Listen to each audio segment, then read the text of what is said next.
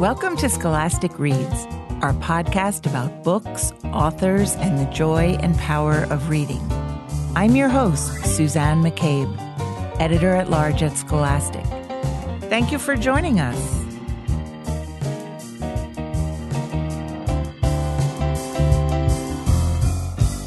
It's the back-to-school season, and kids are returning to classrooms. Some for the first time since the pandemic began. How can teachers, parents, and kids navigate this new landscape? Scholastic has teamed up with the Yale Child Study Center to create a website with social and emotional learning resources, stories of resilience, and expert insights to help everyone get off to a great start this school year. Lauren Tarshis, who is Senior Vice President, Editor-in-Chief, and Publisher of Scholastic Magazines Plus, as well as the author of the best-selling I Survived series, will tell us about the new site, Back to School, Back Together. We hope it will be a terrific resource for everyone. Later, I'll talk with 3 teachers about Classrooms Count, a fundraising platform that Scholastic recently launched. The platform helps educators in communities around the country raise funds for books and resources for their students. First, here is Lauren Tarshis. Hi, Lauren. Welcome back to the podcast. Hi, Suzanne. What are you hearing from the teachers you work with as they start the new academic year? It's such a great question, Suzanne. And of course, our country is so enormous and there are so many different voices and so many different dynamics that are swirling around. I would say to distill what I'm hearing is a sense among teachers who feel supported by their administrations.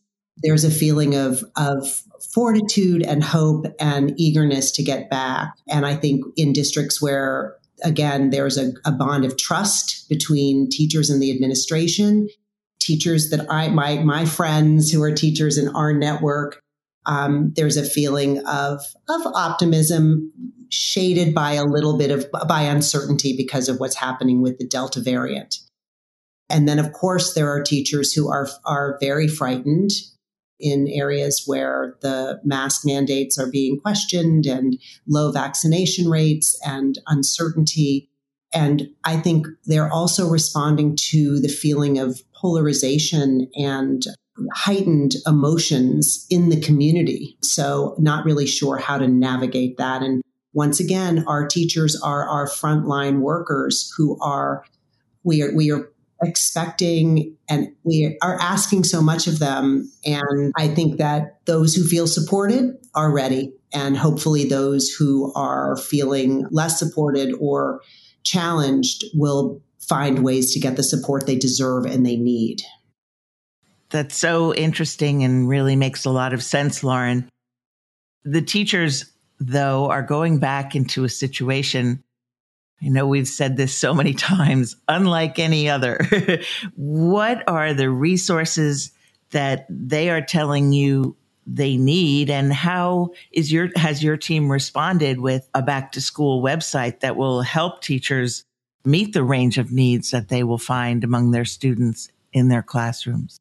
You know, we feel so lucky, Suzanne. I know you feel the same way that we have at Scholastic. We have this remarkable partnership with Dr. Linda Mays, who's the director of the Yale Child Study Center, and her team. So this is this formidable group of scientists and childcare experts who are so filled with compassion and wisdom and insights. And Dr. Mays is just a warrior in support of educators and children and parents. So we really have been turning to Dr. Mays and her team for help in understanding how the pandemic has impacted children and teachers, and then what role Scholastic can play to support them. And I think after many months of conversations with Dr. Mays and listening to teachers, and we came up with the idea that what we want to do is we want to provide the term I would use is fortification. We want to help teachers feel fortified, optimistic, ready. We want them to have a realistic sense of what their students might be encountering without making teachers feel as though they should ever be in the role of having to be a social worker or a mental health professional. That is not an educator's role. But by having some insights into what children might be facing, by feeling more prepared for what they can encounter, we think that we can alleviate some of the stress that teachers might be feeling as they're heading back into the classroom. So we aimed to distill down a lot of Dr. Mays' most refreshing and bracing and interesting insights, along with very simple tips for how teachers can make some small tweaks in their classroom routines, in their messaging to their students that will help them create as supportive and nurturing a classroom environment as they can. And in most cases, they're really just amplifying things they're already doing. So we're not suggesting that any huge transformation and lift happen. And we also just really want to encourage teachers to take care of themselves, to know where to get extra help if they need it. And then what we also did is we created a really beautiful free showcase of some of our very best social emotional learning articles, profiles of kids from history who have faced challenges and are modeling resilience, really delightful stories that are going to help kids talk about maybe difficult emotions in ways that are positive. And again, these two words, fortification and optimism. That's the energy we want to help add to these classrooms, and that I hear from teachers they need the most. That is so lucky and wonderful to have the expertise of Dr. Mays. I hope the teachers who are listening will avail themselves of this incredible resource. Now, we know as you mentioned, teachers are going to hear the stories of students. Stories are what make us human. We're all about stories. You yourself are a master storyteller, Lauren. What types of stories will support classroom conversations about uncertainty and change?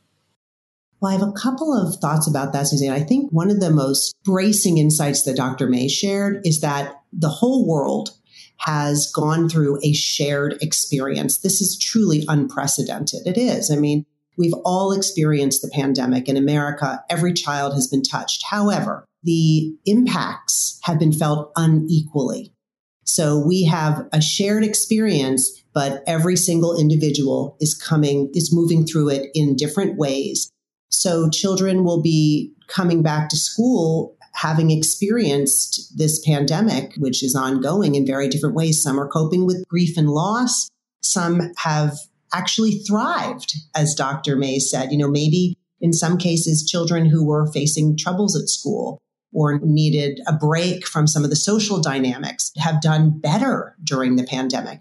At the same time, we can't judge by the surface. We can't assume that just because a child was home with a functional family with lots of support and resources, that they have not been impacted by many of the mental health ramifications that so many kids are facing. We know that anxiety and depression has been skyrocketing among children. So I think that I'm just saying that because that does impact the kinds of stories that teachers are going to want to be sharing. So I think the number one suggestion that we share with teachers is that if they can, to try to reach out to families before school starts so that they understand if there are children who are grieving, if there are children who are experiencing any particular difficulties. We even actually have a template of a family letter that teachers can simply adapt and share. So we've tried to do some of that pre-work for them so that you come into the classroom knowing these two kids might need some extra support. You can make sure the administration provides that. You can establish an extra channel of communication with families, and you can avoid a kind of story that might be triggering for that student. But generally, that said, we were really surprised, and Suzanne, you and I talked about this in our last podcast, that we expected during the pandemic for magazines, we have these 25 beautiful resources that were beloved during the pandemic because they work on any device, and we have incredible videos and all of these multimedia resources along with our stories that made them perfect for remote learning. So we were expecting the teachers would be wanting kind of escapist fare light and funny and gross out stories about bugs and stinky animals and that sort of thing. But we really got many requests from teachers who wanted us to be providing stories that would open up conversations about emotions, give examples of children from history and today who are facing challenges with different types of support. That's what they really wanted. And I was sort of surprised by that. So we have on this hub that we've created, we have provided a range of age appropriate stories and videos and other resources. Some are really talking about what it was like during the pandemic. I actually wrote a fiction story called Back to Normal about a child coming back to school and wanting to start with his routine. But of course, his best friend moved to Texas and his favorite donut store is gone and he's grappling with those emotions. There are also historical stories that are just inspiring and bracing that once again provide these models. So I think that at the root of teaching SEL, social emotional learning, it is providing models that children can learn from. Children, real kids, or fictional characters that they can feel connected to, and stories that have that emotional depth that enable teachers to start really good conversations. It's much safer for kids to talk about characters or other children than to talk about themselves. But in having those conversations, it is really, there's a whole body of research that shows that the power of stories and characters to help foster a sense of healing and well-being. So those are the kinds of stories that we're providing and teachers are really asking for. We also know how important it is for all children to be able to see themselves. Not every child is the same. Everyone is coming from different circumstances. We know that children of color have been hit especially hard during the pandemic and with the social justice movement and the generational trauma they experience even coming to school. How are we helping those children in particular?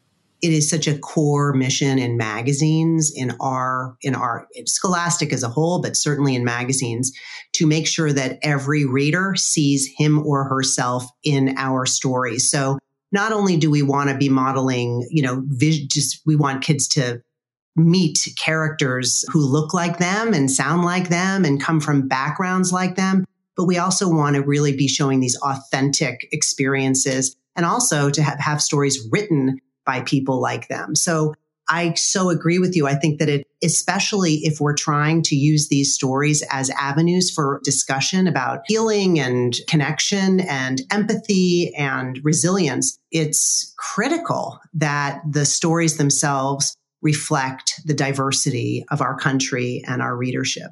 Absolutely. That's great to hear about all of these resources. And finally, Lauren, I wondered, for any parents who may be listening, how can they support their children and their children's teachers as we embark on this new year?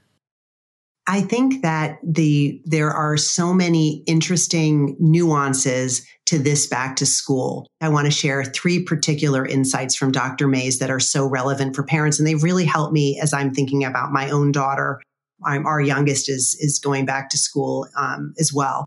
The first is that in many cases, this pandemic has caused an upheaval of the social pecking order. And it's interesting. I never even thought of it that way. But, as sports teams couldn't play the way they did, many people did move away. New people moved to town. There's been people have really moved around. So for some children, for parents, friendship groups have in some cases frayed. People have moved away, but there's also for many kids an opportunity for a fresh start. So I think messaging that to children is exciting and positive. And once again, modeling resilience in how you're framing something. And connected to that, I think that Dr. Mays, after these hours and hours of conversations, and some of it is a lot of what's happening during the pandemic is very frightening and uncertain.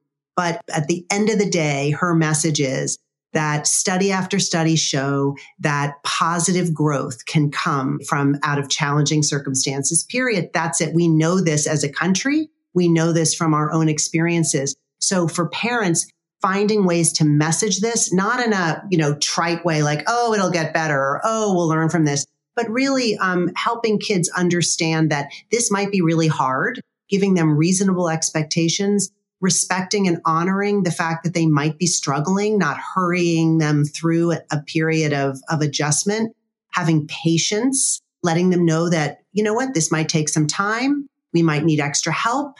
I am here for you. Your school is here for you. Those kinds of messages, I think, have never been more important. And I think what Dr. Mays is also suggesting is that the kinds of coping tools that we help children identify today are the tools that are going to help them throughout their lives. So this is it is a remarkable learning opportunity. So foundational and so exciting that you and your team have done this extraordinary work. Now tell us where we can find this online. There are listeners who may want to check it out. Sure. Yeah, this is all free. We wanted to make this available to anyone and everyone. So it's scholastic.com/backtogether. Great. And we will include that information in our show notes so that people can find the link when they go to our page as well. Thank you so much, Lauren, for talking with me today. Lots of great, really fascinating insights that I think will help everyone flourish this school year. Thanks, Suzanne. Now, here is Janine Shett, a teacher from the San Francisco Bay Area. She'll tell us about Classrooms Count, a fundraising platform that Scholastic recently launched for educators. Hi, Janine. Welcome to the program. Thank you. Good morning, Suzanne. Well, this is such an important program to be talking about, so we're delighted you're here. First, tell us a little bit about your teaching career and a little bit about your students. So I will be going into my 6th year of teaching soon. And then for my students, I first taught in SEI, which means Structured English Immersion, so that like you teach English only, but you know how to teach students whose first language is not English. So that's how I taught for the first 4 years. And then last year, I transitioned to becoming a bilingual teacher. In bilingual, you teach both languages. You teach in English as well as Spanish. Last year was a leap for me because I've always had my Spanish bilingual authorization, but I never used it to apply to a bilingual position. I was finally brave enough to take that leap of faith, and I can't go back anymore. I just love being a bilingual teacher now that I can't go back to just being a regular SCI teacher. That is wonderful. Congratulations. And tell us, you're based in the Bay Area. Yes. What is the age range of your students? The age range, 8 to 10 years old. Last year, I had 3rd, 4th bilingual combo. And so my 3rd graders came in being 8 and they came out like leaving me turning 9. And then for my 4th graders, they came in 9 and then they left me turning 10. I know that you started a successful campaign using the Classrooms Count fundraising platform. Could you tell our listeners about that? So for the campaign, it involved inspiring my bilingual students to read more at home. They missed holding physical books a lot. And because of that, I talked with some of my friends and I said that I encountered emails from Scholastic talking about the Classrooms Count campaign. If I make a link, would you all be willing to help me? And so they said, yeah, let's do it. And so I just went through the steps, the 3 easy steps that Classroom Counts has. And they made it very simple. And then I had my students make their wish list of books that they would want so that I could figure out how much money was needed so that I could actually write it in the actual campaign. And so that's how it came to be, for just so that my students have physical books in English and or Spanish to read at home, whether for themselves, to their families. And they had so much fun to read to their own siblings, like being like the author chair and like reading to their siblings. It was really cute to hear about how excited they were when they got those books and read at home. What a wonderful motivation. Tell us about some of their favorite books. A lot of them are Dave Pilkey fans. So Dogman in English and then Hombre Perro in Spanish. And so they love the Dogman series, and graphic novels are an excellent way to engage the visual learners and just inspire them to read. The wonderful part about Dave Pilkey is that he includes excellent vocabulary in there, even though it's visual and it's a graphic novel. and students, they love it so, so much. And my students love picture books. They love chapter books. But I must say, Dog Man is like the most popular in my class. And it's such an excellent way to introduce them to more and more chapter books because it is a thicker book. Those are terrific books. And they're deceptively simple. I would say there's so much in them. There's so much great vocabulary and complex stories, and yet the kids can kind of devour them. It's a very interesting concept there, I think, that Dave has. How did you promote your campaign? Did anyone contribute whom you didn't even know? I promoted on Facebook. So that was the only outlet that I used. And so when I promoted on Facebook, all of the ones who donated were all like family friends or friends. I did not have anyone that was a stranger to me, but at the same time, because they were family friends or friends, I got to reconnect with some of them. Like the ones that donated, some of them were people I haven't talked with in a while. And so it was actually a good way. Because of it, I was able to thank them as well as like check in with them on how they've been doing during the pandemic and stuff like that. So there was that. What a great tool for everyone, to enable your friends to feel like they're helping. They're helping future generations really get a good start.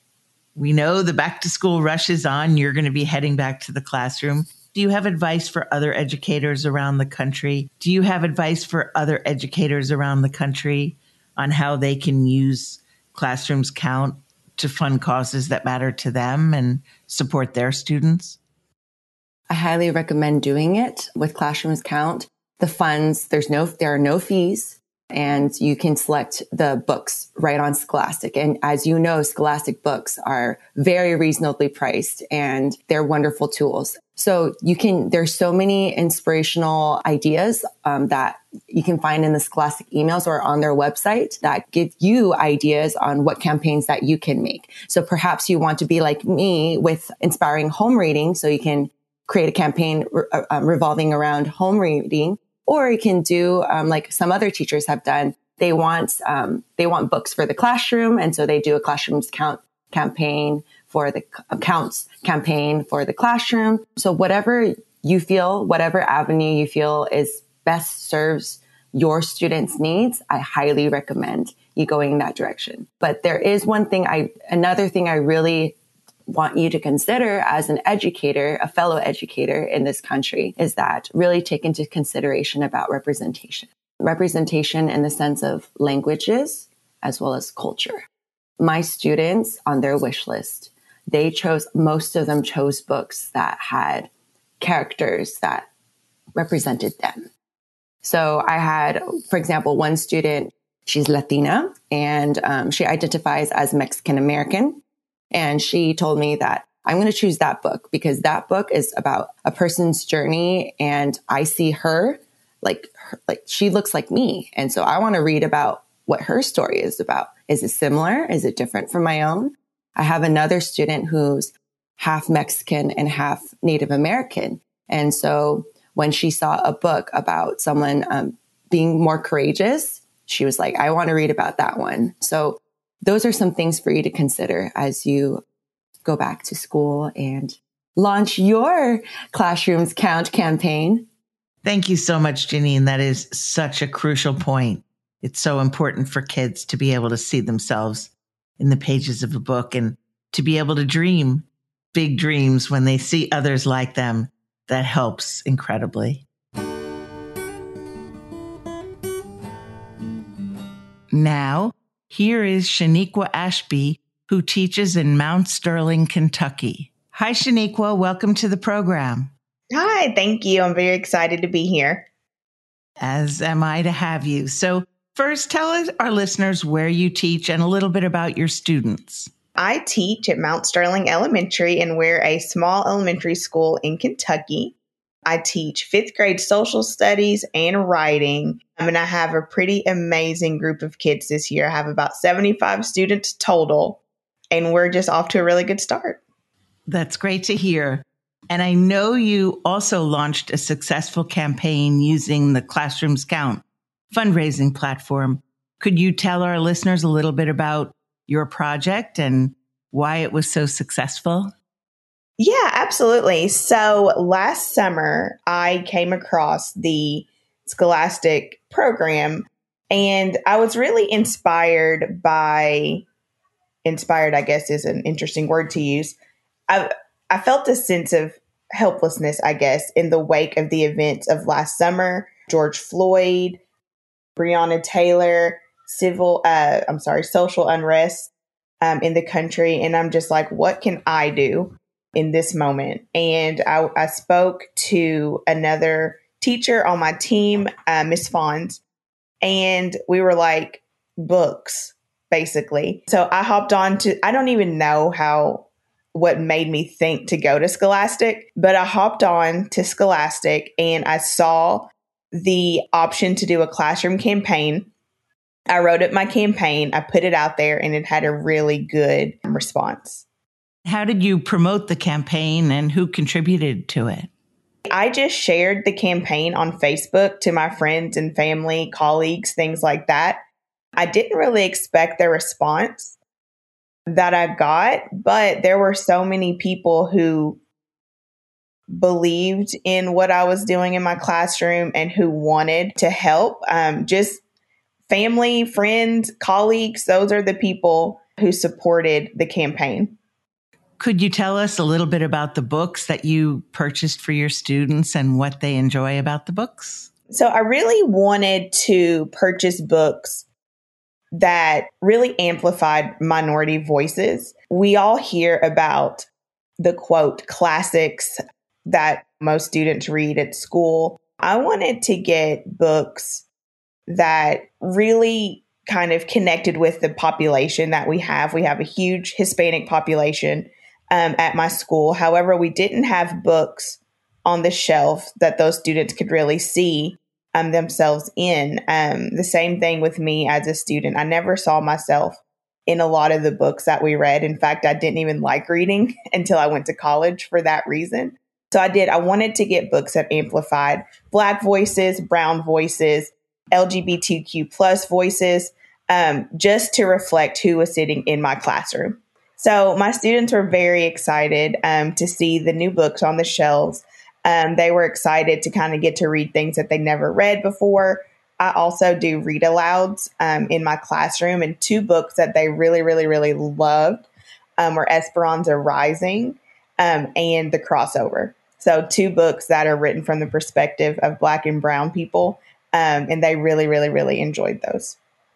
That's great to hear, Shaniqua. Do you have advice for other educators who may want to use Classrooms Count?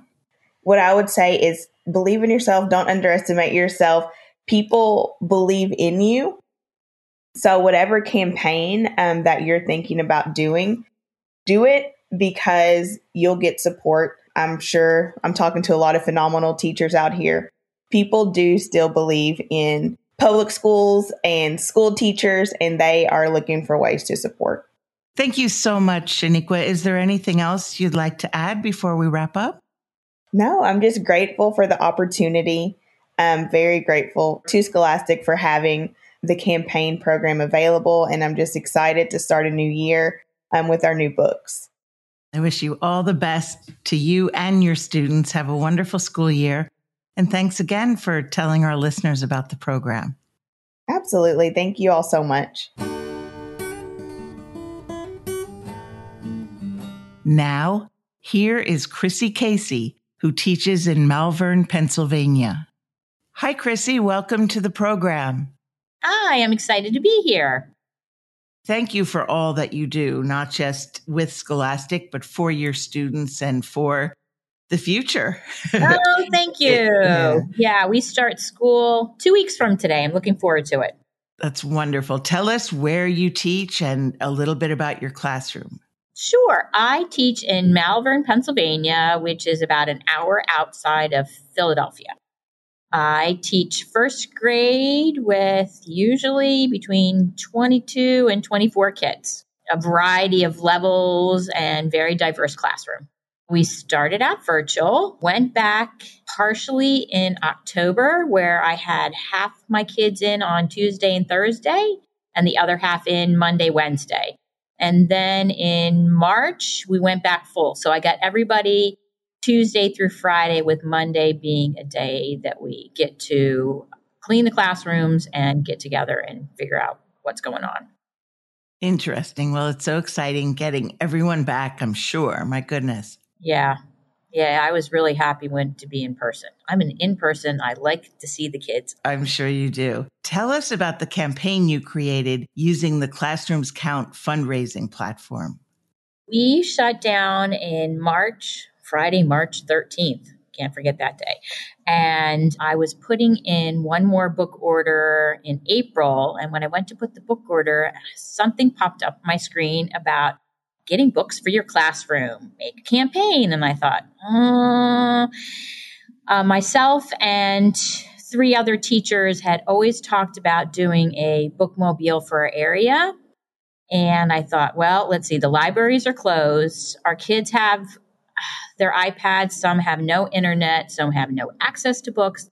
And I thought this would be the perfect time. So I texted one of my friends and said, what do you think? What should we do? And she goes, well, describe it to me. And I did. And she goes, well, it sounds easy enough. I think we just need to try and see what happens. And so, oh my gosh, it went from there. I started the campaign, I believe, the end of April, beginning of May. And by the second week in June, we had made our campaign goal. And I believe it was $1,000. How did you promote the campaign? How did people find out about it? And who contributed? Okay, so it promotes on Facebook. I have been in the community for many years, but it really took off. So anybody could share it on Facebook and donate on Facebook. So I had people donating that were friends of friends or had heard about it, and people shared it, and it really took off. I know that you've created a wonderful bookmobile for your area. It's a 6x12 trailer painted inside with shelves that your husband built and book bins. And it's been going strong for a year now. Tell us about the kids you serve in your community. Our youngest is probably 6 months, believe it or not. And we go all the way up through high school, although we've had adults read the high school novels too. So I would say we do service adults. We go out every Wednesday, and we're out from 3 to 7, and we have 4 stops one Wednesday, and then the following Wednesday we do 5 different stops. And so we do it every week, but it's every other week depending on your stop. And we pull up, we open up, and the kids get a squirt, and they're allowed to pick out 3 books each time, and then they return their books and get 3 more. And the great thing about Scholastic, I'm able to get the new and popular books that everybody wants, like the graphic novels. What do you mean the kids get a squirt? A hand sanitizer. They get a squirt of hand sanitizer on the way in and then on the way out. And then they are required to wear masks. We do provide masks if they don't have them. We kind of go by the guidelines of the school. So we did have a time that we weren't wearing masks, but now we're back in masks. I see. Yeah. And we usually, a couple of the stops that we have, they line up and they're ready for us. I mean, we have quite a line in a couple of our stops. And we just added a new stop, and we had 25 kids at the new stop. So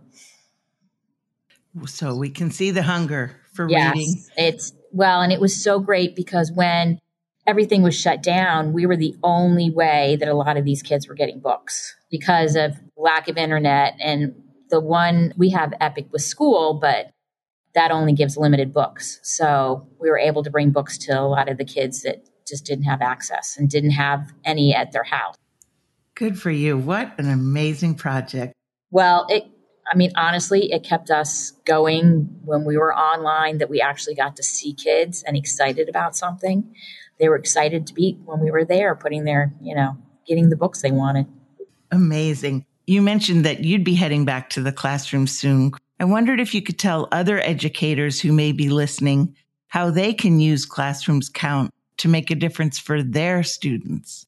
Well, it's really quite easy. Once you go to the Classroom Count, it takes you step by step and you make a goal, you describe what you want. So I was describing that we wanted to get books in the hands of kids in our community. So you make it public, and then people are able to donate and to share to it. And so you can keep track online in Scholastic. And then the great part about this is you can use it on any of the Scholastic stores. You can use it for the parent shop, the teacher shop, and you can use it on book clubs is what I ended up doing, using it. So you can get the new and the books that the kids really want, and at a really good price.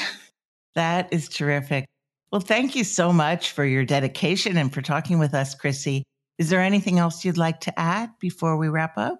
I didn't know where this was going to go and was very hesitant at first, but I just want to say, even if you're hesitant to try, because we had no idea it would take off like this. When somebody shares it or someone really sees what you're doing, they share it to somebody else and it really gets promoted. And before you know it, your goals are met. I really don't hesitate. All it hurts is to try. Well, that is great. Everyone agrees that classrooms count for sure. Thanks again, Chrissy. Thank you. Thanks so much again to Lauren Tarshis and the wonderful educators who joined me today. And thank you for listening. To learn more about our Back to School website and our Classrooms Count fundraising platform, check the show notes or go to scholastic.com/podcast. Special thanks to producer Bridget Benjamin, associate producer Constance Gibbs, sound engineer Daniel Jordan, and music composer Lucas Elliott Eberl. I'm Suzanne McCabe. We look forward to sharing more Scholastic Reads next time.